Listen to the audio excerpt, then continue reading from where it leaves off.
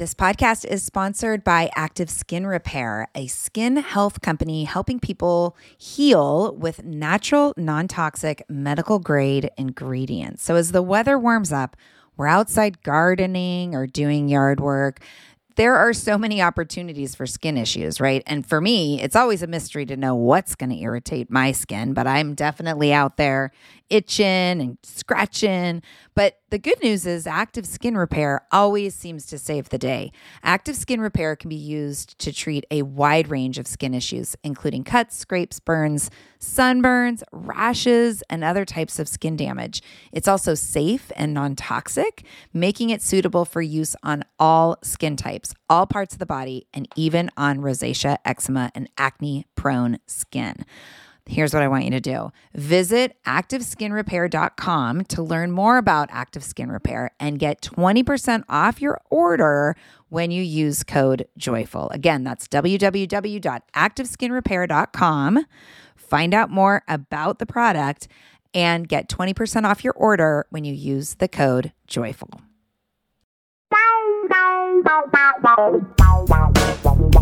Hello and welcome. Welcome to the Joyful Courage podcast, a place where we tease apart what it means to be a conscious parent and aren't afraid of getting super messy with it.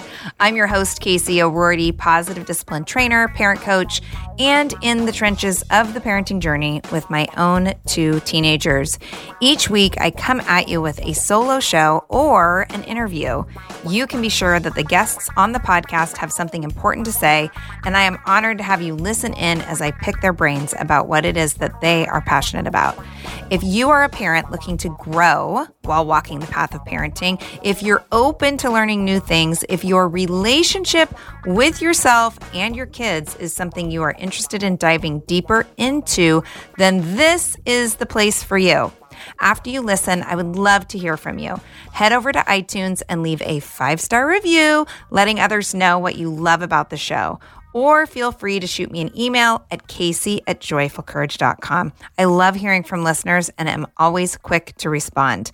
If you want to be sure not to miss any of the happenings going on with Joyful Courage, join my list. You'll stay updated on the podcast and events that are happening for parents, both online and live. You can join the list at www.joyfulcourage.com/join. Yay! So glad you're here. Enjoy the show. Hello, podcast listeners. I am so excited to welcome today's guest, Vivek Patel. Vivek is a conscious parenting educator who works with families to help create more harmony and connection in their homes. Vivek has dedicated his life to spreading awareness and supporting change. In schools, he's worked with youth organizations teaching conflict resolution, anti-bullying, and leadership through movement, martial arts, and dance. As a conscious parenting educator, he has written hundreds of articles and has 60 parenting videos. You can find his writing on Facebook, the Meaningful Ideas website, and YouTube. You know that I'm going to give you links to all of those things towards the end of the show in the show notes. I'm so excited to welcome my friend and colleague, Vivek Patel. Welcome to the podcast. Thank you, Casey. Hi, how are you? I'm really good today. Tell us a little bit more about your journey of doing what you do. Absolutely. Thank you. I have been doing conscious parenting, educating, and coaching for about 10 years now. And my kiddo is 23. And when she was born, I knew that I wanted to do things differently from how I was raised.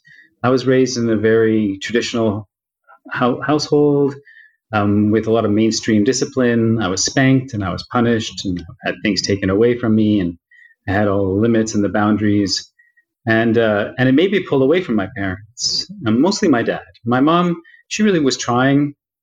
She had a lot of obstacles against her.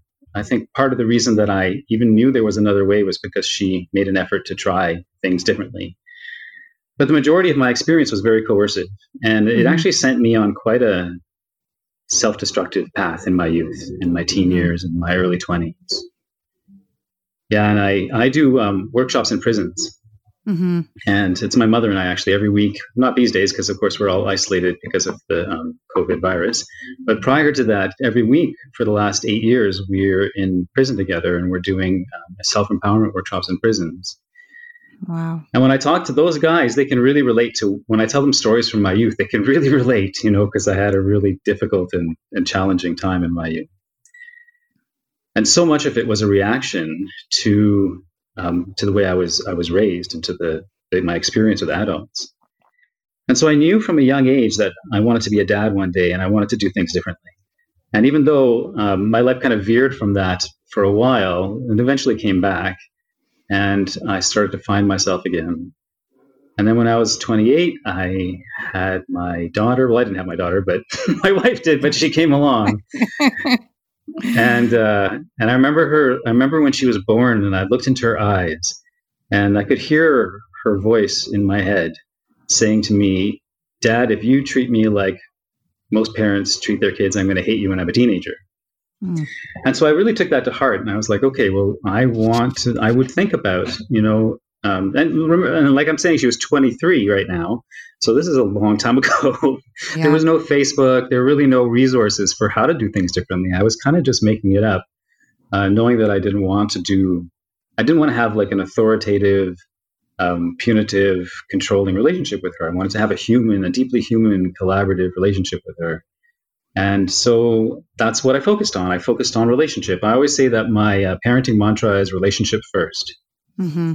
And I really focused on our relationship and forming a deeply connected human relationship where she could feel safe with me.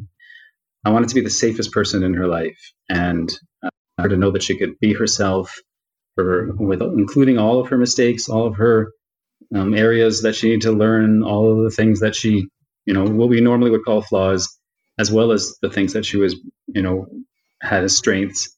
And the whole package was acceptable, and that she could be herself. Because so many kids, they grow up in environments where they can't be themselves, and they're always having to adjust who they are to the expectations, usually the coercive expectations of their parents and other adults and the systems they engage in, like the school system. And so they don't really get to learn deeply about who they are. And most adults that I talk to when I do my workshops and stuff, I ask them, who here is on a path of self-development? And usually everybody puts up their hand. And I say, and who here who just put up their hand has this as a central part of that, getting to know themselves for the first time? And like every hand goes up. Mm-hmm. And I didn't want that for my kid. I wanted her to know who she was, to love who she was, and to honor who she was from the very beginning. And so that's really what I focused on. Now she's 23, and the relationship that we have is, it's hard to even describe. It's sublime. It's so connected, and it's so deep, and it's so vulnerable. One of the things that she enjoys eating the most is Subway. My 14-year-old, same. Excellent. And so like we there's a Subway down the road that we go to on a regular basis. And when she was in high school, like almost every day, we would go in there for a sub. Well, not every day, but like 2 or 3 times a week. Mm-hmm. And so it was the same staff, and they were seeing us all the time, coming in and just being ourselves, and getting a sub together. And then one day, after 2 or 3 years of this, and we're very friendly too. Like, we're out there, we're talking to people. We want to create human connections wherever we go, because that's part of the lifestyle that we've developed with each other. Mm-hmm. And so one day I went in after a couple of years to the same Subway, and she wasn't with me. And she was almost never not with me. And they were saying, "Oh, where's your friend?" Mm-hmm. And I said, "Your friend." Yeah, exactly. That's exactly it, right? And I said, "Oh, that's not my friend. That's my daughter."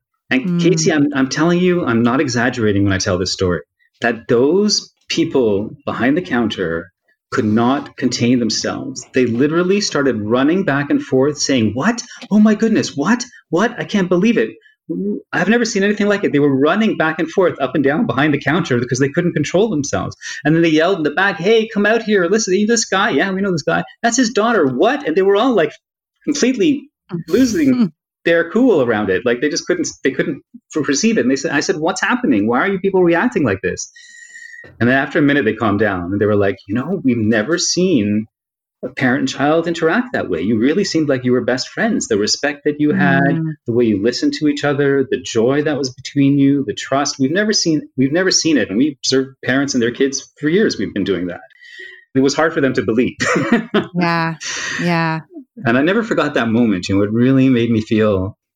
It made me feel so much confidence in the stuff that I teach, because this kind of relationship where kids can really benefit from our wisdom and from our guidance because they can trust it. I think that's the thing that really is really important and really powerful. Because I didn't want her turning away from me like most teenagers do. I wanted her to feel like she could always trust my guidance. Yeah. Well, now I'm like thinking to myself, well, clearly we're going to have a few more podcasts after this one. Excellent. Because Thank there's so you. much there that I would love to tease apart and talk about, including, just the learning process. I think a lot of us make that decision, where I'm going to do it different than what I got. And then going from the head to the heart, for some of us, it takes quite a bit of work, right? It's For sure. easier said than done. So another time, Vivek, we will come back to this, because I would love to know the work that you did to support yourself in moving through, the conditioning that was a part of you just simply because your relationship with your dad existed. But not today. Today we have a different topic. Yes, we do. Yes, we do. Yeah, we're talking today, listeners, about how to take current events and bring the learning into the home. It is June 9th, 2020. We are still in pandemic mode, and we are also in the middle of this uprising. It feels like a revolution on the streets in the United States. And I'm so grateful to be a part of that and in support. I do want to acknowledge that I am a middle-class white woman with loads to continue to learn and unpack. And I'm so grateful for you that you're coming on to challenge and teach me and my audience. And it's really important for me to bring this conversation to the podcast, because I know that the vast majority of my listeners are white women. Right. And my only intention is to be a transparent model of what it looks like to commit over and over and over to being better, to being actively and intentionally anti-racist. Right. And just like we have, we come into the parenting journey with the conditions and the models that we were raised with, it's not just contained to the parenting journey. There's a lot to unpack there when it comes to the way that racism exists inside of us all. For sure. To start, will you talk a little bit about what it means to be anti-racist? Because I feel like that's kind of obviously it's not a new phrase, but it feels like it's having its moment. Yeah, for sure. I appreciate you correcting yourself when you said it's a new phrase. Right. I started my activism journey in the late 80s. And so I wouldn't call myself old school, because old school, I think, are the people that started in the 60s, maybe even older than that. But for me, I've been doing anti-racism work and anti-genderism, sexism work, feminism work, ableism work for decades. And of course, in the last 10 years or so, actively doing childism work, which I think is one of the perhaps most under talked about forms of activism. And I often say that children are one of the largest marginalized demographics on the planet. And so it is something that's been happening for a long time. And I think what's happening right now is bringing it, maybe forcing it into a larger conversation, which it's not the first time in history that's happened either. There have been times when this has happened before. I think one thing that might be a little bit different right now is the access to information, access to video, access to planning tools online. It allows a greater degree of organization. I mean, you said that there's protests happening in the States, but really it's all throughout the world. It's a phenomenon right now. Working towards change for many years. It's so gratifying to see a lot of people getting involved, and like you said yourself, wanting to be better every day, wanting to learn more every day, and really opening yourself to that, because that's challenging. Because defensiveness is such a natural part of that process when we have to face ourselves. Yeah, I mean, and I think it shows up, like, again, there's plenty of opportunity for that in the parenting journey, right? Yeah.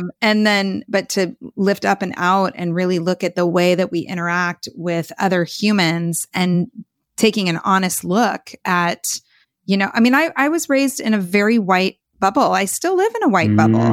And so and I would say, well, I'm not I'm not a racist. I love everybody. Right. And truth be told, I think I was listening to White Fragility, or it may have even been your video that we're going to talk about. Maybe it came from, I've been listening to so much lately, but something that really struck me was, okay, great. White people, I'm not a racist. And how does it feel to be in a room full of people of color when you're the only white person? Like, what's the response to that? And honestly, I've never really had that experience. So I can't even really tell you, other than, being 21 and living in Costa Rica, which was a big party. It wasn't like I was marginalized or anything. I was this cute, young little gringo girl, not the same. So I think it's just really powerful and such an invitation right now for all of us. And you posted a video a few weeks ago called "You Are a Racist." Yes, you. Can you talk a little bit more about the message of this video? Sure. And I just want to correct the title. It's not "You Are a Racist." It's "You Are Racist." Yes, correct. Yes, that is what's written down. Sorry about that. Yes, yes. No, it's no problem. And I think, and I mentioned that because there's a big difference between the two. Yes. Because you asked me about what it means to be anti-racist.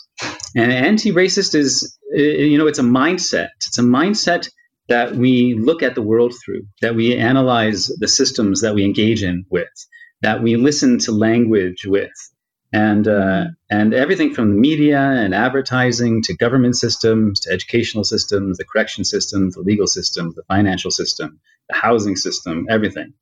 Right. And the lens is a lens of recognizing the systemic inequities that exist, more than inequities and violence that exists, and it exists in systems, it exists in organizational structures. Like, my wife works for an architect firm, and we're always looking at, and there are very few people of color in her firm, and we're always kind of looking at how the firm is structured in policies and practices and attitudes. So it's like from the personal, one-on-one individual all the way up to the largest organization and maybe like global mindset. Mm-hmm. So from the micro to the macro, being willing to look at those things and look at and look for the inequities, to be willing to see them inside yourself and in other people and the systems. And the anti-racist part of it is to be doing something to actively change it. Mm-hmm. Now, we can always be doing something if we start with the personal. That journey is always with us, because that system is, it's like they say, it's closer than our hands and feet. It's part of us. Mm-hmm. And we carry that system around with us. And so many people want to, and this is part of what I talked about in my video, right? Where so many people want to avoid looking at that because it hurts. Mm-hmm. And that pain is natural. When I first became a feminist, this was in the early 90s. It was really hard for me. It was hard for me because I thought I was a good guy. And it was very important to me to think of myself as a good person. And then if I allowed myself to think that I didn't consider women equal human beings as men, that I thought that like I had power over them and that I didn't treat them with respect, like I had to change my whole vision of myself in order to do that. And it didn't mean I started hating myself, because I think that's where one of the reasons people have a tendency to defend themselves. Quite the opposite, in fact. What I did and what I understood even back then, which I don't know how I understood it, but what I understood even back then was that if I was going to really make change around this, if I was going to shift the misogyny and the patriarchal lens that I had before my eyes, and it was a lens that was imposed on me. It's not like I got up when I was a kid and thought, I think I'll view women this way. It wasn't like that. It was imposed on me. But still, as an adult, I had the opportunity and the choice to see the lens once it was pointed out to me. Right. And I did. And I knew that in order to really be able to dig into it, one of my main practices had to be self-love and self-compassion. So when I teach, when I teach anything, I always use self-love and self-compassion as the foundation, because we can't absorb an intense amount of criticism and self-reflection if we don't have a solid foundation of self-love and self-compassion to buffer it. Otherwise, it just feels like we're getting punished by our parents again, and then we withdraw or we resist. Defend. Yeah, Yep. for sure. Every time someone gets defensive, I see the hurt child coming out and trying to protect themselves. That's what I see in that defensiveness. And if we can see that in ourselves when we get defensive, then we can give ourselves that love. We can give ourselves that compassion, and we can hold that for ourselves. I think that's one of the roots of accountability. I don't know if this is obvious, but I think one of the roots of accountability is self-love. Because when we love ourselves truly, we can look at ourselves honestly. And the change, what I talked about in my video, and the reason I said you are racist, yes you, the yes you is the defensive part. No, not me. Right. This video isn't for me. Right, exactly. And so I really wanted people to not see it as such a bad thing. It's not an insult. When someone says to you you're racist, it's not to take it as an insult, because it really isn't. Maybe somebody means it that way.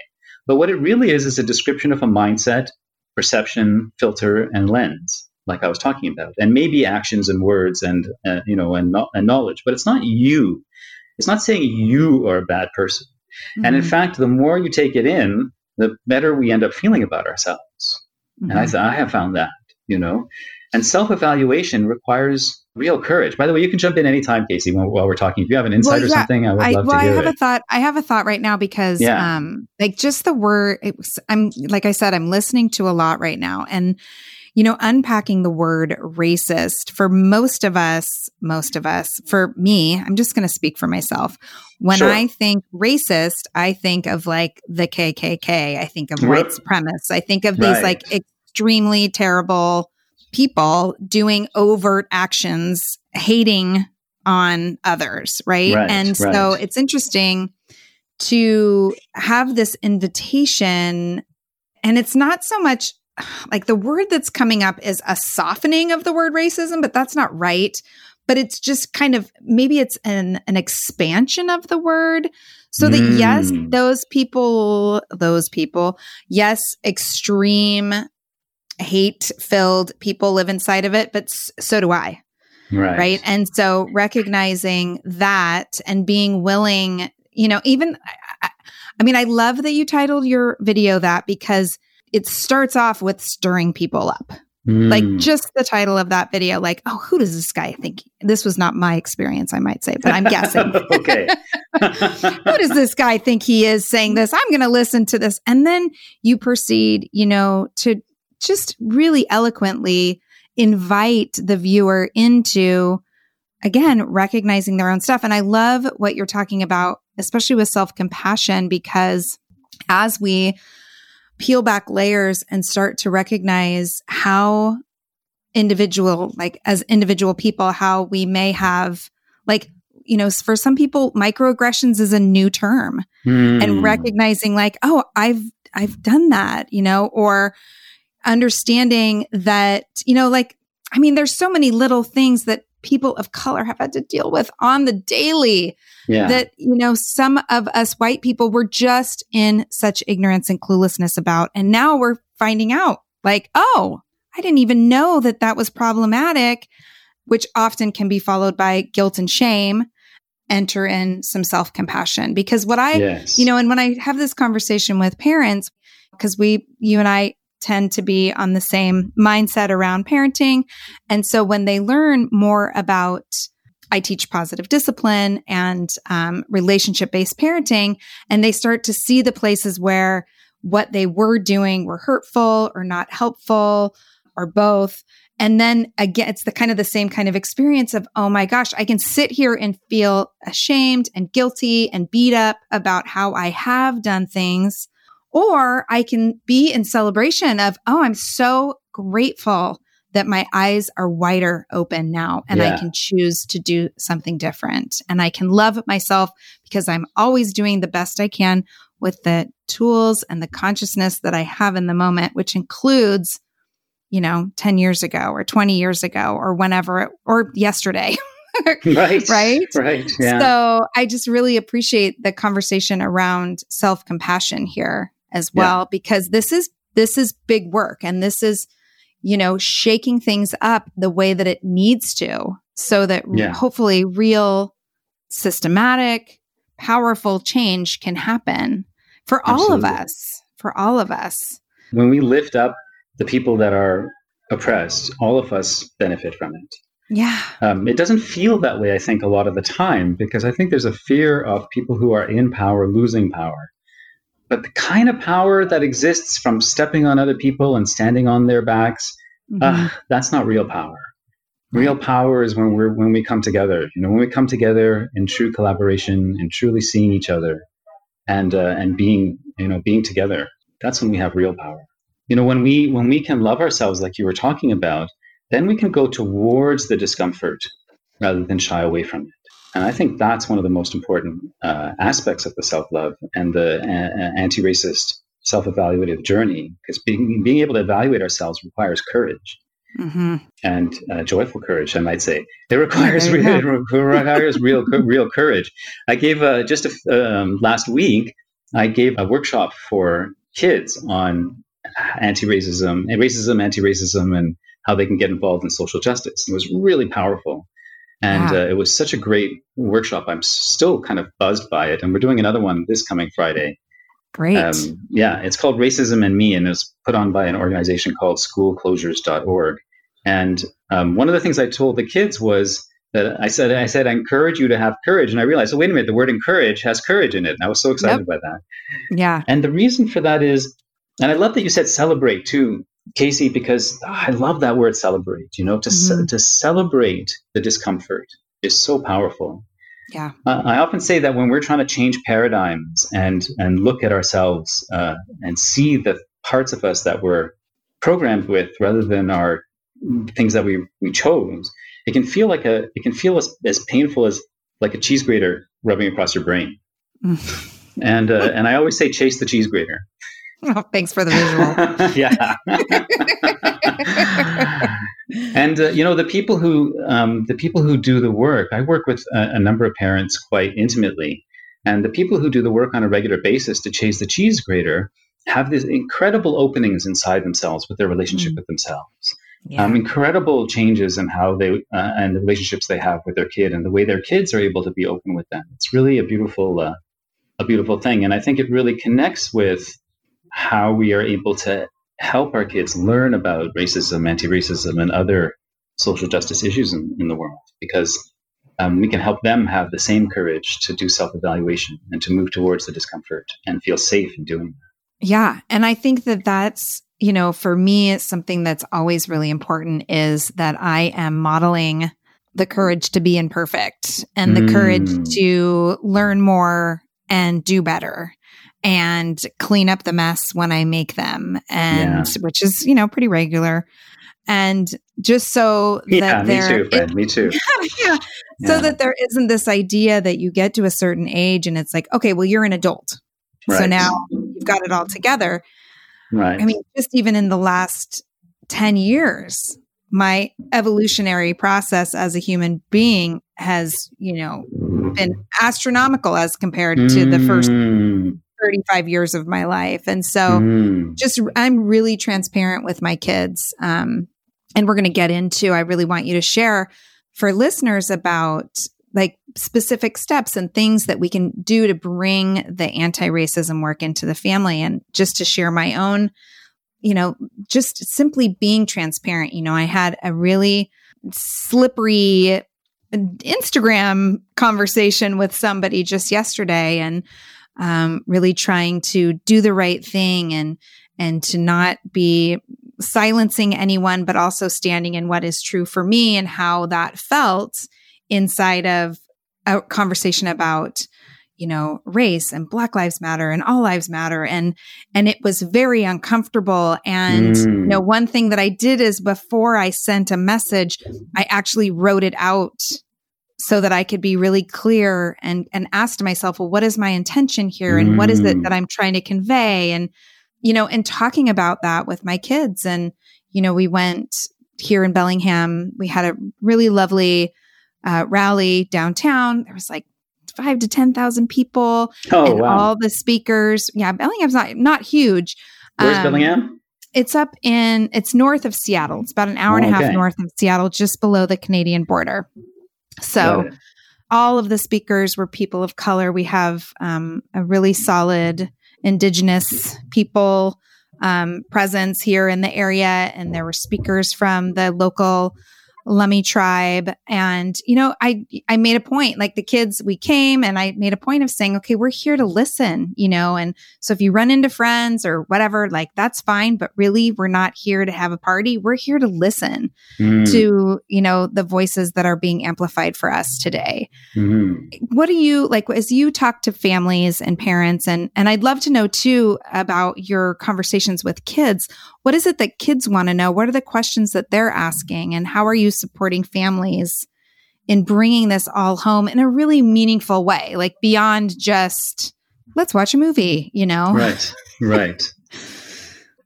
A couple of questions in there. So let's sorry. No, I do it's that. okay. Yeah, for sure. Well, when we get excited, that happens, right? So many thoughts come, and this is these are important conversations to have. I think as parents, part of what we're doing, I always like to zoom in and zoom out when I think about things. Yeah. So part of what we're doing is we're working with our kids, we're raising them, we're helping them learn stuff. At the same time, every interaction that we have with our children is shaping the whole world and the future of the world. It's both at the same time. And I always try, when I'm with my kid or any kid that I interact with, because I've worked with kids a lot over the decades, and still do. Whenever I'm interacting with children, I'm always thinking about the relationship I have with them, and how my thoughts and my choices and my words and my actions are impacting my relationship with them and their relationship with themselves.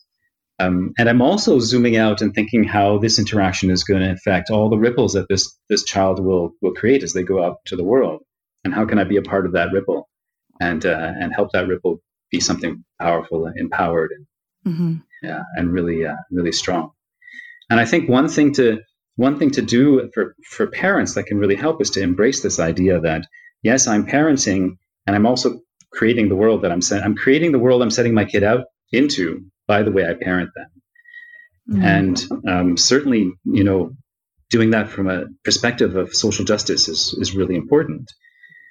Because even if this present protest and movement rises up and some change happens, we're far away from being able to get rid racism from our systems and our world. Yeah, I agree. And then there's, ableism and ageism and body sizeism. Was that just sizeism? I guess they call it. And, homophobia and transphobia, and the list goes on and on and on and on, really. And for us to be able to bring that to our children's consciousness, not just in, like you said, not just watching a movie, but to make it a part of how we interact with the world. To make it, you talked about systemic change. One of the places that we can really affect systemic changes in our homes. The other day, I was going to be giving a talk on anti-racism and teenagers. And I asked my kid, what do you think is really important for parents to know about teenagers when they want to help them and guide them? And she said, Dad, you're one of your one-liners. I write a lot of one-liners, by the way. It's one of my favorite things to do. And she said, Dad, one of your one-liners that I like the best is, I didn't teach my kid what to think. I taught her how to think. Yes. And that requires a lot of letting go. Yeah. I hear it in your Yeah. A lot of letting go of the narrative and the you shoulds and just do this and the directives that can come up. Yes. For sure. Yeah. And, letting go of the perfectionism that we expect from our kids a lot of the time too. Because learning is messy. Yeah, exactly. Thank you. We had the same word. Exactly. Yeah. We're on the same page for sure. That's great. It's messy, and instead of avoiding the mess, if we get into the mess with our kids, it's so much more profound.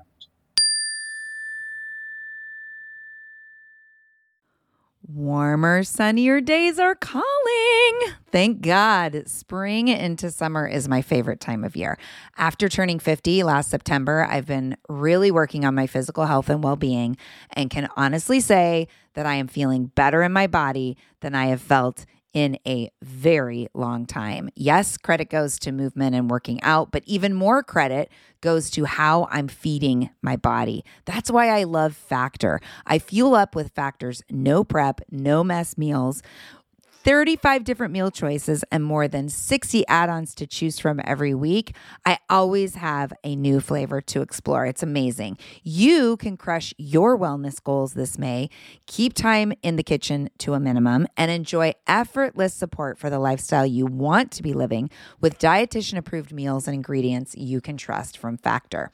Head over to factormeals.com/joyful50 and use the code joyful50 to get 50% off your first box plus 20% off your next month.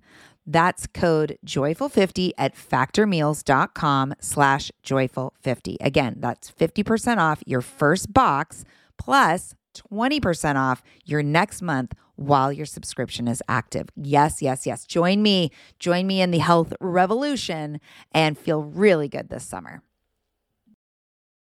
Hey, everybody. Listen, I'm so excited to give you an update on Songfinch. Songfinch delivers.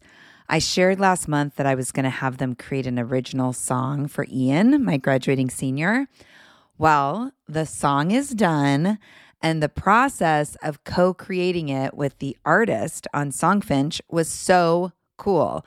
I got to provide details and ideas, and then the musician of my choice wrote up the lyrics, put it to the music that I picked, and the results are so cool. I can't wait to surprise Ian with it. I will be sure to record it and share it with all of you.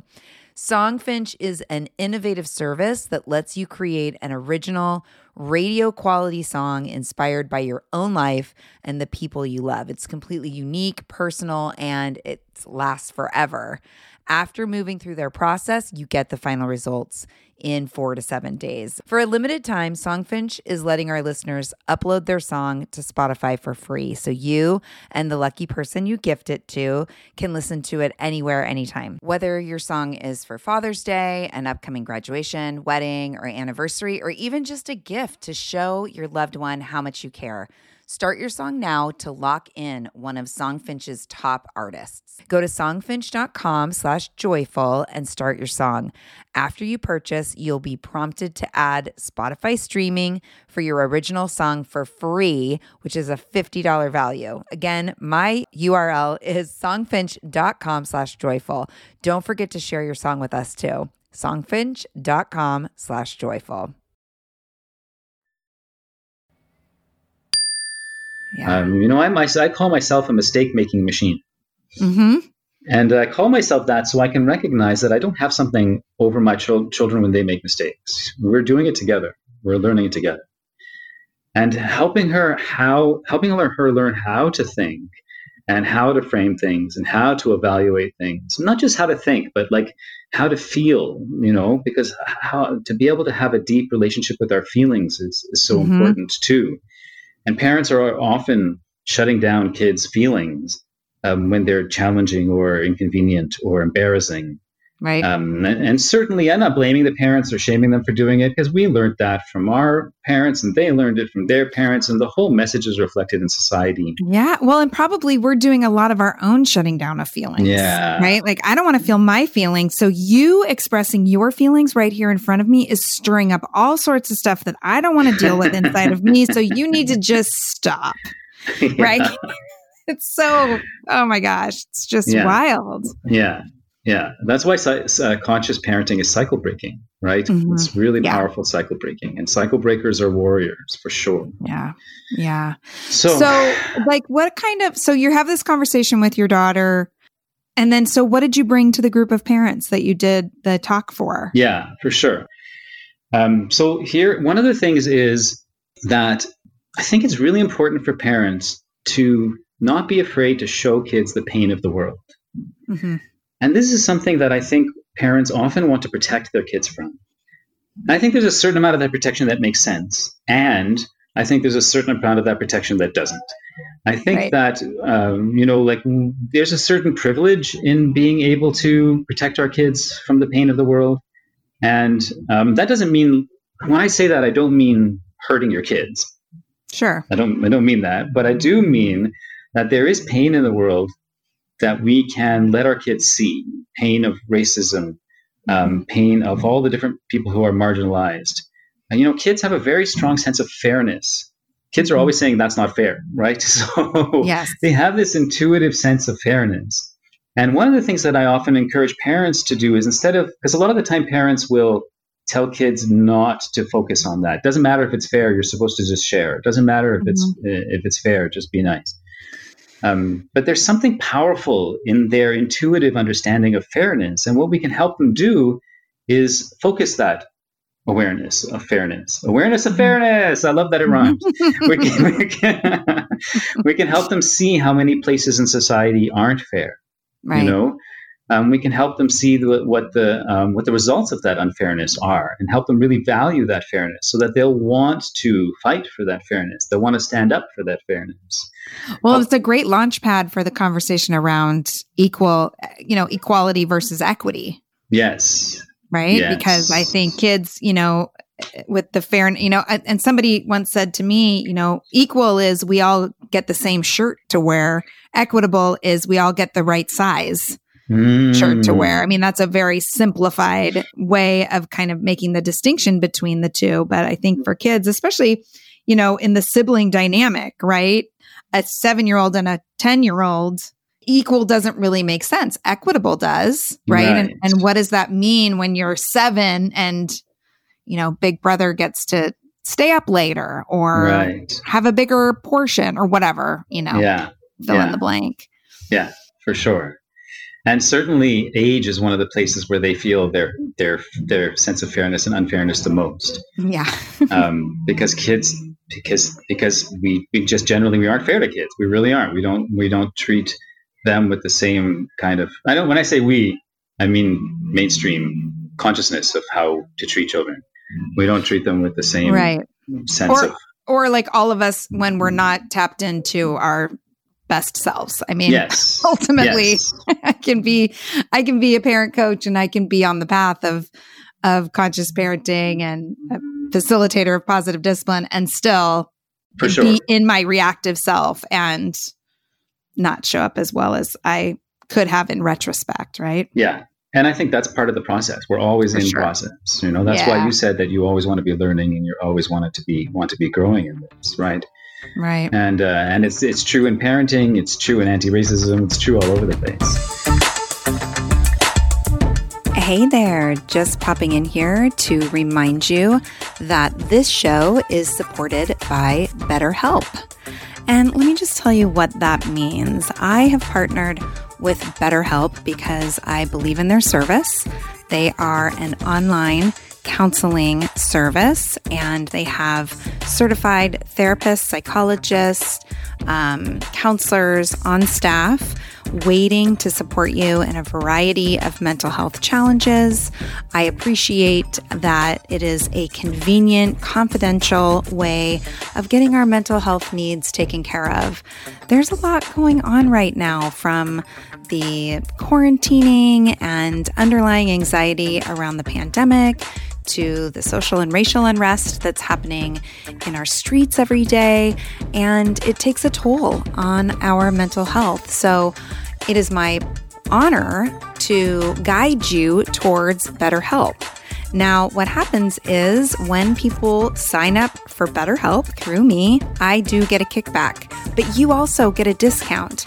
So if you go to betterhelp.com/joyfulcourage, betterhelp.com/joyfulcourage, you'll get 10% off your first month, and you'll be supporting the podcast by reaching out to them through my unique link. BetterHelp, we all deserve to be happy.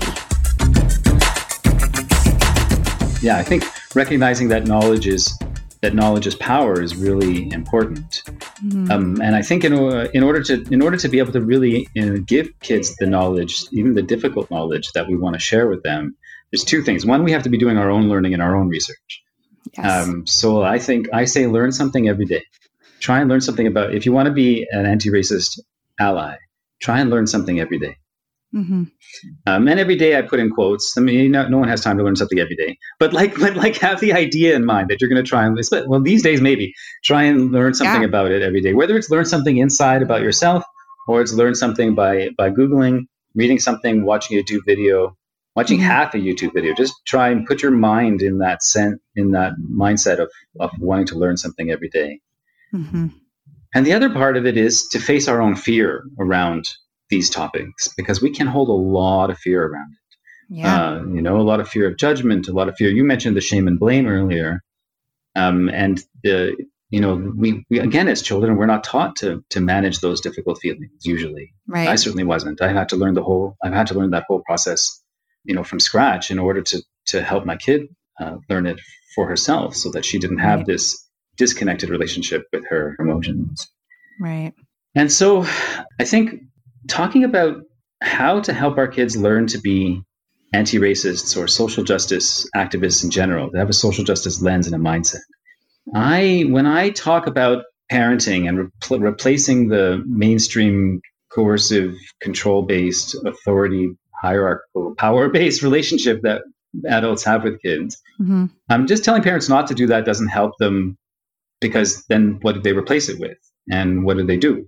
Parents always say, okay, Vivek, you tell me not to punish my kids and not to give them consequences, but what do I do? Right. Yeah. You take away all the tools, there's none left in the toolbox. Right. And which still might be better. In some instances, perhaps.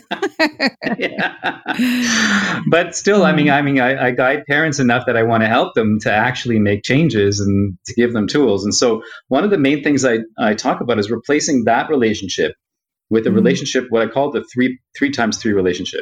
It's the relationship of model, guide, and friend. Model and guide and friend. And then the second 3 is with the children is relationship with self, relationship with parent, and relationship with the environment. And the environment is other people and the systems that they would engage in, like we mentioned earlier, the education system, the financial system, and the legal system, and all that stuff. And so with these 6 relationships, we can have really powerful framework to look at how we're inspiring them to take on the mindset of justice and equity, like you said. Yeah. We can empower them to value kindness. We can empower them to speak up when they witness injustice, and to recognize and to validate the fear that comes with that and the challenges that come with that. And also to help them feel the joy that comes from that, even in small moments, from small moments all the way up to big moments. Again, I'm doing the zooming in and out thing, right? Right. One of my acronyms is SMABO, which stands for Small Moments Affect Big Ones. And there are families all over right now talking about SMABO. I love it. And small moments affect big ones. Big ones, yes. SMABO. Okay. SMABO. And when I do workshops or speak at conferences and stuff, I always get everybody to yell out SMABO, louder, SMABO. And so, because we can show them the protests and everything, but we can also show them little things that we see on TV. Hey, look at how this commercial had only white people. Yes. Right? Yeah. Look at how that show treated that Indian person. Like for me, my family is of Indian descent. So I was born here in Toronto. I'm from Toronto. I was born here in Toronto, but my parents were both born in India. They came here for economic reasons, and they actually met when they were here. Both came here when they were like their teens, so like a long time ago. And as an Indian person growing up in Toronto, I faced a lot of racism, a lot of go back home, a lot of violence. I talked about this in my video too. I would have, gangs of white teenagers drive by in their car and throw things at me, like metal pipes and rocks and stuff. People would egg our house, and I went through like intense bullying when I was a kid for being of Indian descent. And then on top of that, when I would watch TV, up until very, very recently, the only Indian characters you would see were made fun of for their accent. Yeah, caricatures. Yeah. They were they either worked as variety store owners or they drove a cab, and then everybody would laugh at their at their accent. And it was very painful for me because I never saw another representation of myself. We just watched my wife, daughter, and I. We just watched a movie called Yesterday on Netflix, which is about. Did you watch it? Yes. Oh my gosh. It was so good, right? Yeah. And the premise of the movie is something happens and shifts the reality of the world, and there's no Beatles music, and there's only one person who remembers all of the Beatles music, and he becomes famous. Right. And the protagonist of the movie was an Indian guy with an Indian family, and he was never made fun of for being Indian. And I watched the thing, like part of me was enjoying the movie, but part of me was just like in awe watching this, this Indian man being propelled to world fame and everything, and it never having anything to do with his Indianness. And it was just, he was a person, and people related to him like a person. I was like, oh my gosh, they're relating to him like a person. It was so, Casey, it was stunning for me to watch an Indian person being related to as a person. I don't know how to impress how important it is to see that that's how I saw it. Yeah. Because it's just not the message that I receive. Right. And to help kids who don't experience that, recognize that other people do experience that. I mean, there's a certain pain in doing that with our kids, because we and rightly so, we feel that maybe part of their innocence is being taken away. I think it's really important to do that. When my kid would experience pain, so I'm from India, my wife is Black from Trinidad, so we're a mixed family. And being not white is something that we're always aware of in all of our interactions. Yeah. Everywhere we go and in every system we interact with. I acknowledge I'm not Black, so it doesn't have the same impact. But when I'm driving down the street and I see a cop, I get very afraid. I'm like I don't want to get pulled over. And I certainly don't have the same experience as Black Canadians and Black Americans in that regard. But I'm not white, and I know how things go. Right. So I'm always afraid. I mean, I don't want to get pulled over either, but I'm just like, well, I don't want to get a fucking ticket. Right. I'm afraid of how this could spin out and potentially cause me harm beyond I'm going to have to pay a ticket ever. Right. And never have that experience. So yeah, for sure. And so the Model Guide Friend framework, I think, is so powerful because the modeling is how we walk in the world, Right. Yes. And I talk about two kinds of, there's I like to break things down. So there's modeling with how I treat myself, modeling with how I'm treating my kid, and modeling with how I engage in my environment. That's the relationship with self, relationship with parent, relationship with environment part. And I also talk about modeling out loud, which you gave an example of that too, right? Where you said you had to write this letter and everything, and then you shared that process with your kids. Yeah. And that's modeling out loud, because modeling is one thing because kids are always watching us. Right. And then when we actually talk about our experience with them and express it vulnerably, what our experience was, then they get to hear us and see us as humans on this path. I think modeling out loud is one of the most powerful things that we can do, for sure. For sure. Yeah. So I'll tell a quick story. None of my stories are quick. When I was I'm noticing that about you, Vivek. Yeah, thank you. Anyway, back in 2015, when my kid would have been 18 at the time, we were in a store and we were buying some clothes. It was one of the stores she likes to buy clothes from. And we had bought a couple of shirts, whatever. And we were walking out of the store. And just as we walked out into the parking lot, I heard this woman yelp. And I looked over, and this old woman, she must have been 75, had her hands over her head, no hair on her head, and her wig was rolling down the street. It was really windy that day, and it had blown off her head. Aww. And it was flying down the street. And her daughter was with her. Her daughter must have been 55 or something. Right. And the two of them were together, staring at. There's no way they could run after that wig. So I just looked at my kid and I gave her the nod. And we have this nod because all throughout our lives, anytime I have a chance to help somebody, especially when she's around, I wouldn't say especially when she's around, that's not true. But when she's around, we have this understanding that, if we have a chance to help somebody, we do. And with discernment for safety and things like that to a certain degree. But I mean, it's a wig flying down the road. There was not a lot of safety involved. So I gave her the look, she gave me the nod, and I took off. Mm-hmm. And I was running after this wig, and it was like a little animal scurrying away from me. And every time I would get close to it, a gust of wind would blow up and shoot it away. I'm sure that it was 100% that wind was being controlled by the divine to make this comical as possible. And finally, at one point, I thought I have to just go for it, and I did a diving roll and grabbed the wig out of the air and came up, and I held it up in my hand in triumph. And the three of them were standing. Yes, exactly. And the three of them were clapping and cheering, and it was this beautiful human moment. And I went over to the two of them, and I gave Grandma the wig back. And they hugged me, and they were so, thank you, young man. It was nice to be called young man at 45. Yeah. Thank you, young man. Thank you so much. And my daughter was watching all this happening. And so it was really beautiful. And they went to the store. We got into the car. Now the modeling, so that was the modeling part. The modeling out loud part was I didn't say, you know what, you should always help somebody when they're in trouble, and that's how you should behave. That's not really modeling out loud, right? That's lecturing. Right. Nobody wants to do that. Right. And it's also from a place of like you're not doing this well enough. You could do better. Like there's some quiet messages that go with that. Yeah. Thank you. That's really helpful to me. I appreciate you pointing that out. Yeah. What I did instead was I went, I feel so good after that. That was so empowering, and that was so much fun. I'm just so happy to help people in situations like that I can do that. And I'm so glad you were here with me to witness that. Yeah. You know, I really love that we do these kind of things together. It was so wonderful. That's how I modeled out loud. And then when we got home, we told Mom the story and got to do the whole modeling and modeling out loud thing a second time. Right. Yeah. And now she's 23, 5 years later.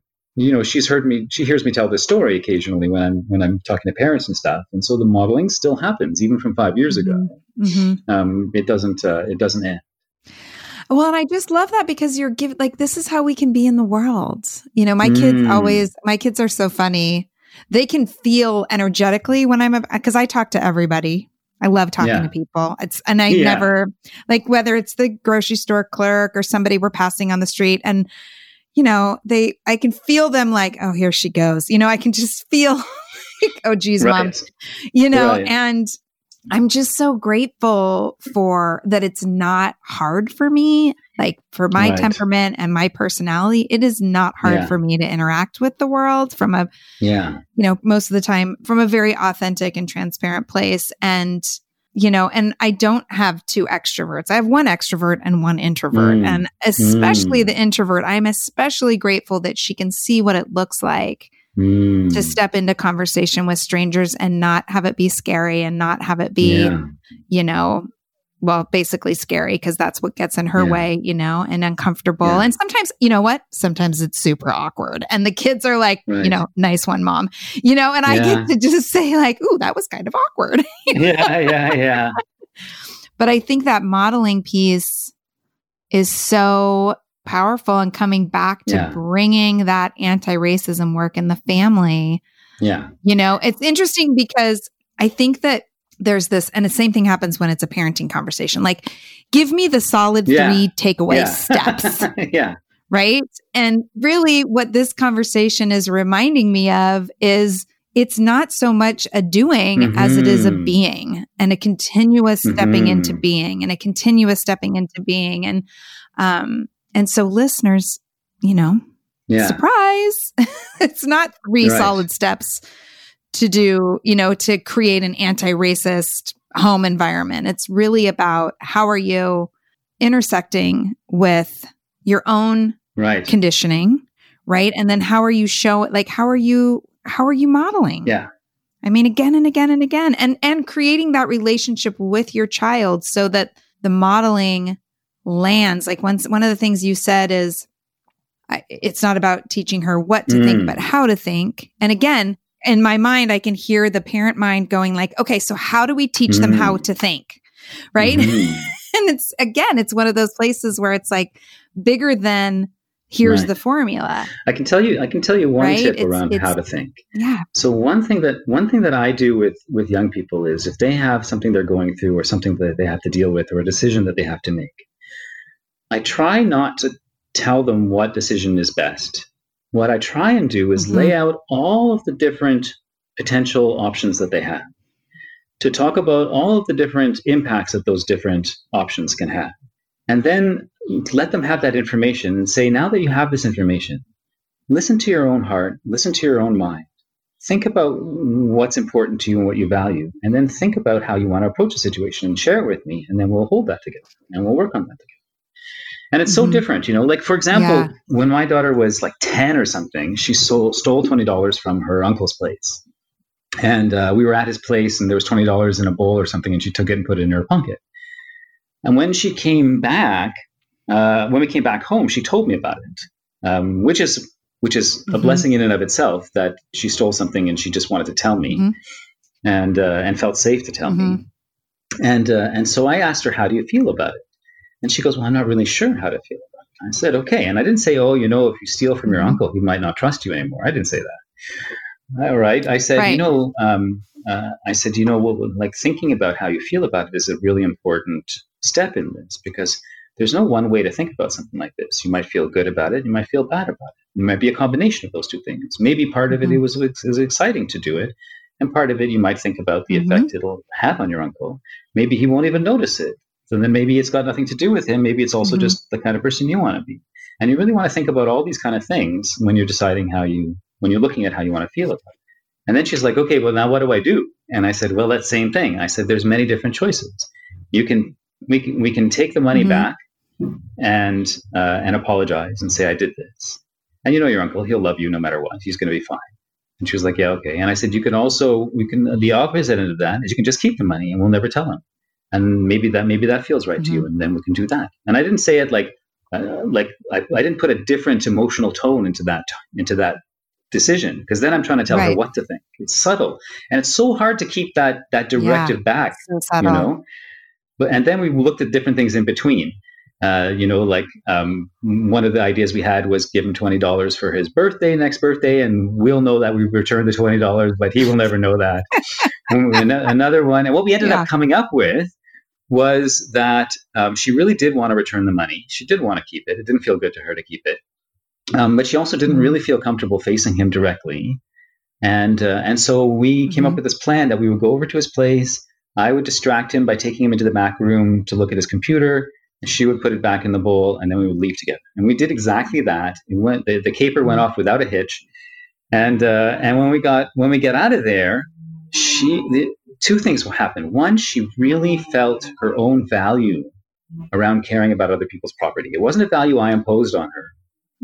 And relationship too. It wasn't a value I imposed on her. It came from so deep, the inside out, because I gave her the freedom to look at herself.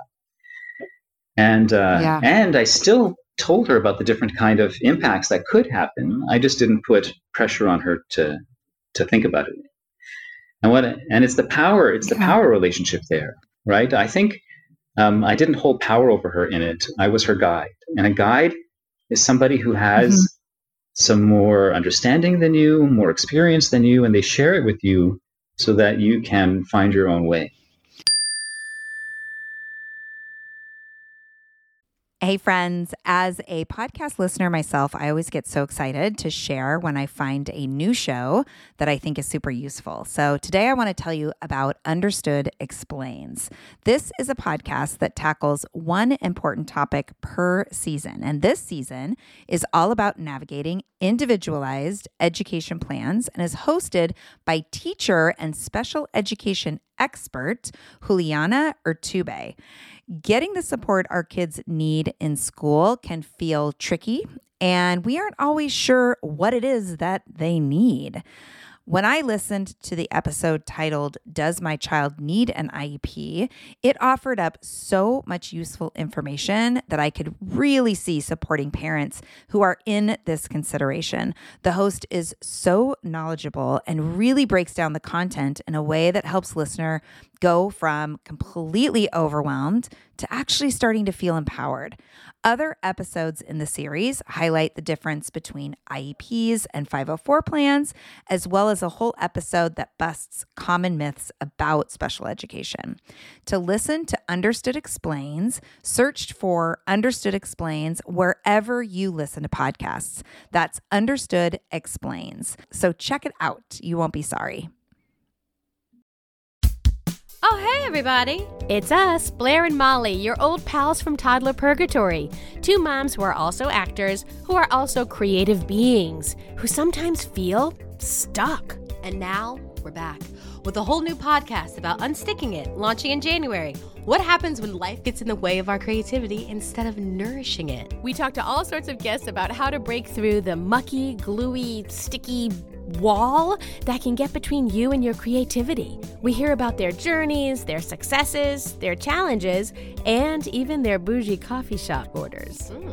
So, join us, won't you, as we deep dive into how to unstick ourselves from the life gunk that can get in the way of our creative freedom. Get out of there, life gunk. Let us help you get back to your best creative self. Look for Unsticking It with Blair and Molly, wherever you listen to podcasts, starting in January. Unsticking It with Blair and Molly, because sometimes life sucks. Unsticking it.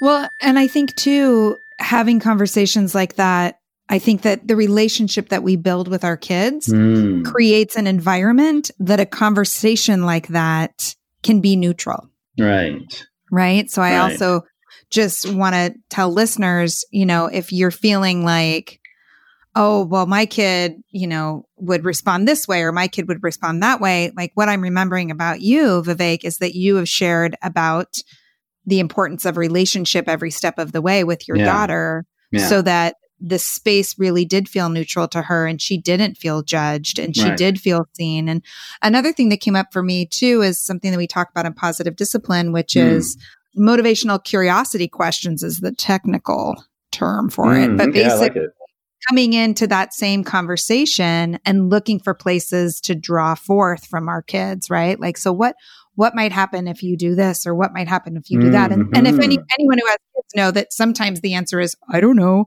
and that's when you can then say, well, could it be that this is the outcome? Right. But I think, and I'm guessing you probably did that with. Exactly. Yeah, that was a lot of part of the conversation too, that question asking. Yeah. And the thing is, if she had said, I want to keep the money, which is, I think, one of parents' worst fears. Right. If I'm open with them and they want to keep the money. If she said, I want to keep the money, I 100% would have stood by her. And I would have not made her feel wrong or shame at all. Because the moment I would have done that. That's hard to do. That'd be hard. I know. I know. And it's hard to stay out of the, what kind of parent am I? Right. But see, the thing is, this is the zooming in, zooming out thing, right? If I'm so inside of this challenge right now with a different context with one of my kids. Like, you're making this informed decision that I didn't want you to make. Right. Exactly. Yeah, absolutely. And it's powerful. It's powerful to hold that space for young ones. And part of it is the relationship like that you're talking about. If I zoom in on just this one experience, I might say, oh, he's condoning bad behavior. That's what I hear all the time. He's condoning bad behavior. I'm a big condoner of bad behavior, Casey. And, and I should probably rename my whole parenting strategy as condoning bad behavior. But so there's a couple of reasons why. Number one is there's nothing my daughter could do that's worse than the stuff I did in my teen years. Right? Oh my gosh. That's exactly I made that. Oh my gosh. It's so funny that we're having this conversation right now. Yes, correct. Go on. And the second is my work as a guide, inspiring and helping her learn values education, which I think is really important. A lot of parents think, oh, the way Vivek does things is he's hands off. He doesn't teach. But this is the opposite. Right. I take the teaching role. I take the guiding role very seriously. I mean, it's one of the three roles: model, guide, and friend. But in order to make that a lifelong process, not just a one incident process. And so if I want to help her learn this lesson over a long arc of time, so that when she's 18, 20, 25, whatever, and goes out into the world, the value is deep inside of her, I can't break the connection and the trust in this one moment and make her feel judged. It's too high a cost for me, because I want that guiding journey to be something that lasts throughout her life. And I mean, I have a 23-year-old that it's not only that she doesn't roll her eyes at me, that she wants to know my opinion on things. She wants to know her wisdom, and all her friends too. Her friends are like, what does your dad think about it? Yeah. Because they want to know, because they know in their cells, in their nervous system, they know that when I share something, I'm not judging them. And it's because I want the best for them. I really do. you know? Yeah. And of course, all parents do, but not all kids feel it. And that's the difference. Yes, 100%. And I think bringing this back to this anti-racism work, I think a lot of what we're talking about right now, we can put underneath the context of the conversations that we're having with our kids in the home and the mistakes that they might be making. Because I know, kids say random things and there's things that have shown up with my kids. And I'm like, I feel that like, that was not thoughtful or that wasn't okay. And we get to, like you're talking about, really work towards coming from a place of being curious and being neutral and supporting them in seeing themselves instead of dictating what it is that we are seeing from the outside of them, right? We want our kids to be able to see themselves as players in the world with influence, and every action has a consequence. It's not something that we impose. It's just a fact, Yeah, there's one thing that's really important, I think, in this anti-racism work. Yes. And again, so when you were talking about wanting the 3 steps, I think that's really important. I've always talked about that I don't teach practical tips, I teach impractical tips. Right. And because the practical tip is you have situation A, you do method B, and you get result C. Right. As if we're robots. Carry on. And so a lot of it is the soup that we steep our kids in. No, that's not a good analogy. Yes. But you don't steep soup. Yeah, the tea. Goodness. And so the Model Guide Friend, one of the places that we model and also guide, and also the friend relationship. The friend relationship is so important because it's a relationship of it's a human relationship, right? It's not a structural relationship. It's a human relationship. Right. And one of the places that we model most is in our use of power. Mm-hmm.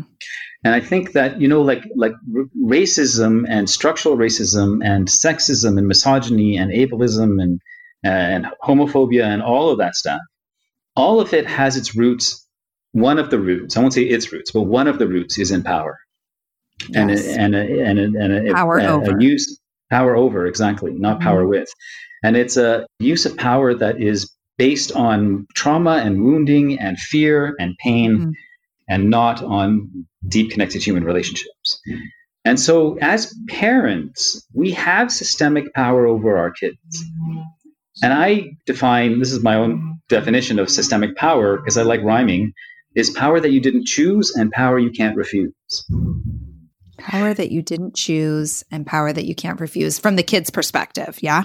Well, it's not really it's not a perspective. Like being white, you didn't choose, but you can't refuse it. Okay. Yes. Okay. Got it. Right. Yes. And so therefore you have systemic power as a white person. Yes. You can't refuse that power no matter how hard you try. Right. And so it's like that. But I can use it in better ways. This is where I'm coming from. This is exactly where I'm coming from. Yeah. And so the systemic power we have with our kids is we have economic power over them up to a certain age. Mm-hmm. We have emotional power of them because they're so connected to our emotional relationship. Mm-hmm. They need connection, and the way we interact with that affects them. That's why so many kids are broken so early, because they don't have adults who are aware of that and engage with them from that perspective. We have physical power over them, where we can access to resources power over them, right? So we can take their stuff. They don't even have any stuff. Even a kid who's 14 and gets a paper route or a job washing dishes, and they make money and they buy an iPod, we can just take it, and they can't do anything. They can't claim it's theirs. They can't take us to court. They can't do anything. They're powerless. We can put them in their rooms. I mean, the only other people that can have that happen to them are prisoners. We can put them in their rooms and lock them. Like, we have all the systemic power. And in many, many places in the world, we can actually strike them legally, strike them. So we have a lot of systemic power over our kids, power that we didn't choose and we can't refuse. They can't go out and get a job. They can't find a place to live. And then we say it's our house, as long as you're in my house, but they have no option to go to another house when they're young, especially. So then they don't even have a house of their own. All of this systemic power we have. Right. And the question is always, how am I choosing to use that power? What is the model I'm setting? Because when they engage with their power, right, what's the message? So, for example, if a child wants to do something and I use my power to tell them not to because I think it's important for them not to do it, the message behind it is, if you have more power over someone and you think they should be behaving differently than the choices they're making, you can use that power to force them to behave in ways they don't want to do. This is the experiential lesson that they get. And so... Oh my gosh. There's so much here. Oh my gosh. There's so much here in this conversation. Mm-hmm. I'm dying. I'm loving your responses and your enthusiasm, Casey. It makes me so happy. Well, I'm in it too. I mean, I'm 2 teenagers, and control is an illusion. Right. And bumping up against my own conditioning and all the things. It's it's active. It's an active experience, and for sure. And not telling them what to do is challenging. For sure. Especially when you feel like, I feel like I see the world as it is. And so clearly I know a lot, and I want them to appreciate that, and everything you're saying, spot on. I want them to be the designers of their life, and also noticing how it feels when they do that and it's not the design that I had in mind. Right. It's so much, it's so big. Yeah. And the thing is, I'm not suggesting that you don't do something about it. Sure. I'm not suggesting that if they make a decision that you don't approve of, that you just ignore it. Just don't do something about it that implies coercion and power. Right? But there's like a million other ways to address it, with collaborative discussions, with modeling, like we said, like you said, you talk about being neutral, but the neutral is only in certain circumstances. In a lot of circumstances, we can be completely deeply invested in our emotions and our feelings, just not when it's about trying to push it on them. But when I share my stories of my life, my own learning processes, when I'm looking at the TV and I'm saying that this show is like this and it makes me so upset, or this show is like this and it made me so happy. Look at that commercial. Like every race was represented in that commercial. We should support businesses like that. And when I can bring lots of enthusiasm and lots of guiding into the relationship and helping our kids to think about things and to understand their own values, I just don't want it to be coercive. Like, for example, and this does, it doesn't seem like it's obvious that we're talking about anti-racism here. But for me, the way that we engage with power is one of the most critical ways that we can help children become anti-racists and social justice activists in general, is to have a power lens. And ice cream is one of the examples I use the most, because it's one of the most triggering examples for parents. And being somebody who ice cream, being somebody who condones bad behavior, like I said. Ice cream for every meal. Ice cream for every meal. So, because one of the areas that I teach a lot about is consent. I'm also a dancer, and so in the dance world, I do a partner dance called contact improvisation. And in the dance world, there's lots of consent violations that happen from the micro to the macro. And so I just recently I co-created with 2 dance colleagues of mine an entire symposium on consent in the dance world. And we had like 100 people there and 8 speakers, and it was really powerful. And consent education starts when kids are really young. It's another power over under, power with thing. If a child says, I want ice cream, and you say no, what's happening is, from a power perspective, again, it's the same thing. I'm using my power, my systemic power, my physical power, my access to resources power, to deny them their consent to have ice cream in that moment. I'm using my strength, because otherwise, if they had access to it, they would just have the ice cream. But they have to go through me, the power position, the access to resources. And how I engage with that, it teaches them about power. It also teaches them about their bodies. So if they want ice cream, and some parents will say, well, I give my kid ice cream for breakfast once in a while, which is great. But what if they ask for it 3 days in a row or 5 days in a row? And then at one point is their consent and their autonomy and the modeling of the power relationship, at what point does it become not as important as the ice cream?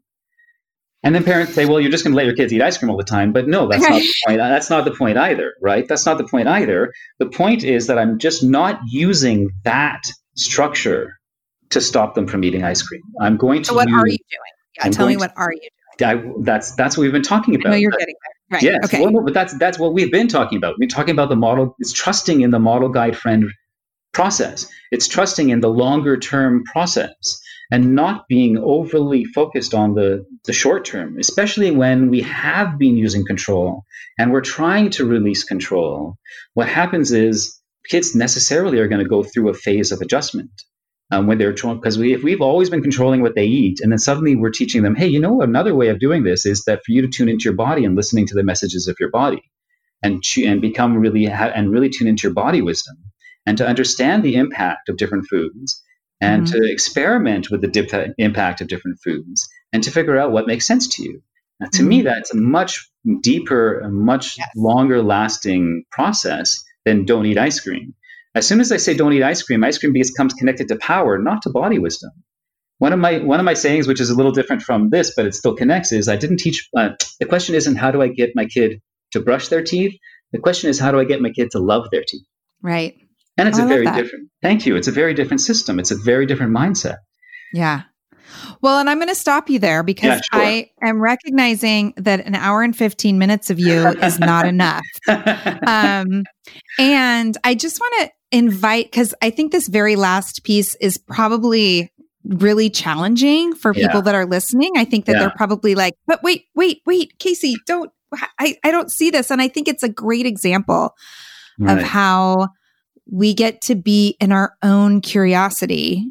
First noticing where we're feeling challenged, how are you, listeners? Notice how you're feeling challenged. Notice how, you've felt about this conversation. And then if anything has shifted in this ice cream conversation, and I want you to just be curious about that and to be open to the possibility that Vivek has even more to teach us, because he does.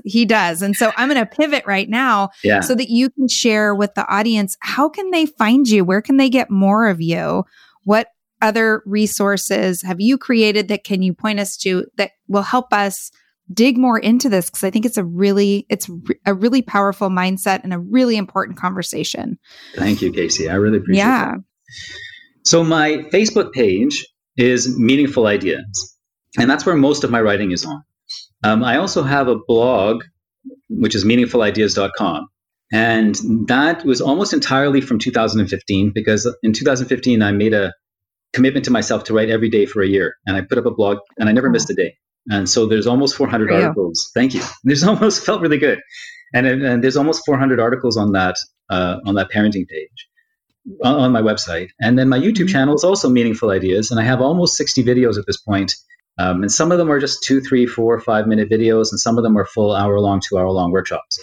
I also do a weekly podcast with my colleague Sujai Johnson, who's the founder of Gentle Parents Unite.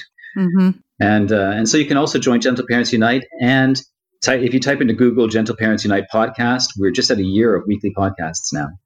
And then I also have the Patreon, which is a paid subscription service that I do with Sujai. If you type in Patreon and type in Gentle Parents Unite, you can find us. And we do such really powerful work in this Patreon space. So part of it is that you're supporting her and I in the work that we do, sharing this philosophy. But part of it is we have continuous live events happening every single week.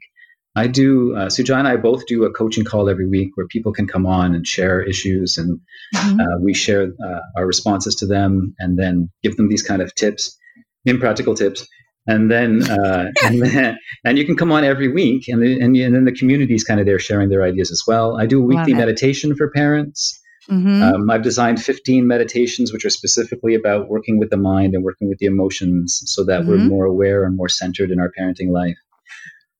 We also do a lot of social justice education, and I also go live for an hour or two every Thursday, where I just pick a particular topic and I just give a talk on a particular topic. And so there's probably 20, 25 videos in the Patreon of that as well. So there's a lot of stuff out there. And I would just love people to follow me and reach out to me if you have questions. I'm going to have all those links to all those places that you just mentioned, Vivek, in the show notes. Super. I want to ask you a question. I just want to ask it anyway because it's been on my mind. Okay. When I told that story, and I'll ask the listeners too, who's listening to this. When I told that story of the woman who lost her wig and I went chasing it, did you have a picture of that woman? And what color was her skin? Oh, Vivek. She was a white woman, of course. Mm-hmm. When I think about a granny and you did not use any language that, well, you didn't use any language. So why would I think she was white? Mm-hmm. And you didn't use any language, which is exactly how I knew she was white in my own conditioning, right? Right. And that's why we're totally keeping this in the podcast. Yeah. Okay, good. and I would really invite all of your listeners, regardless of whether you're white or Black, Indigenous, person of color, to think about that. What is the image that came to you of that woman? She was Black, by the way. Mm-hmm. And when I tell that story, this is the first time I've actually asked that question. So I tell the story a lot. I haven't asked that question before, but I thought because of the focus of this podcast, it was worth bringing that up. And I think that is, when we say, when people want to say that they're not racist, I get it. You're not a racist. But when I use the word racist, again, I'm just talking about subtle things like that, the filters that we have, the assumptions that we have. And I think it's worth being able to look at ourselves around those kind of things. 100%. Yeah. Thanks. So in the context of all that we've talked about, what does joyful courage mean to you? Thank you. Thank you for asking that. That's a beautiful name. I love it so much. Thank you. Activism contains both joy and pain. I've been doing activism for 30 years, like I said. And I think that it's the ability to embrace both of those things that brings our power. A friend of mine recently asked, Vivek, how do I do all this self-examination without being completely exhausted and in pain? And I said, you can't really. We have to accept that part of this growth is part of the pain. And then can we find joy in embracing our pain? Can we find joy in embracing the whole of who we are, the pain of who we are, the errors that we have, the mistakes that we make? Even you noticing that about the picture you had about the grandma. Can you find joy in noticing that racist lens? Mm-hmm. Maybe I'll say racial lens to soften it a little bit. And so that's what I feel about joy. I think joy, one of my sayings is, I use the word happiness, but I think it implies the same. One of my sayings is, happiness is not an emotion, it's a foundation. Mm. It's deeper. It's something deeper than the dualities that we experience, the variety that we experience. It's a connection with, joy is something that's a connection with my deep self. It's what I call the ocean self. We're all waves on the ocean, and there's a Casey wave and a Vivek wave, and I see all the different waves around. Mm-hmm. And I think that each of us as waves really are just different forms of the same ocean. Yeah. And so when I'm in touch with my ocean self, that's when I feel the most joy.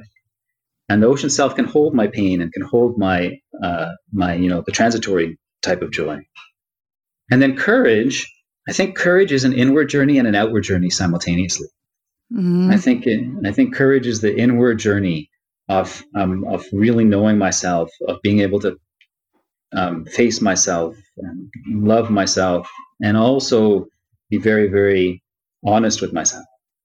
And the outward journey is the choices I make in the world, what I choose to say, what I choose to think, what I choose to learn, how I choose to treat people, and what I choose to stand up for, who I choose to protect. I think that it's that combining of the inward and the outward journey simultaneously, with the experience of knowing our ocean self and our wave self. Put all of that together, and you have joyful courage. Thank you for that. Thank you so much for being a part of the show, Vivek. And I can't wait to continue conversations with you because we've got lots more to talk about. Wonderful. Thank you, Casey. Thank you so much for listening. It is my great honor to create this show for all of you. Big thanks to my producer, Chris Mann at Podshaper, for his work in making the podcast sound oh so good. If you're interested in continuing these powerful conversations that start on the podcast, Become a patron by heading to www.patreon.com/joyfulcourage. That's www.patreon.com/joyfulcourage. For $5 a month, you will have access to a private Facebook group where I do weekly Facebook Lives on Mondays and interview recaps on Fridays. Plus, it's a great way to give back to the show that gives you so much. Be sure to subscribe to the show. Head to Apple Podcasts, Spotify, iHeartRadio, Google Play, wherever you are listening to podcasts, and simply search for the Joyful Courage podcast and hit that subscribe button. Join our communities on Facebook, the Live and Love with Joyful Courage group, and the Joyful Courage of Parents of Teens groups are both safe, supportive communities of like-minded parents walking the path with you. If you're looking for even bigger, deeper support, please consider checking out my coaching offer. www.joyfulcourage.com/coaching is where to go to book a free explore call with me, and we can see if we're a good fit. I'll be back next week. Can't wait. Until then, big love to you. Remember to find your breath, ride it into your body, take the balcony seat, and trust that everything is going to be okay.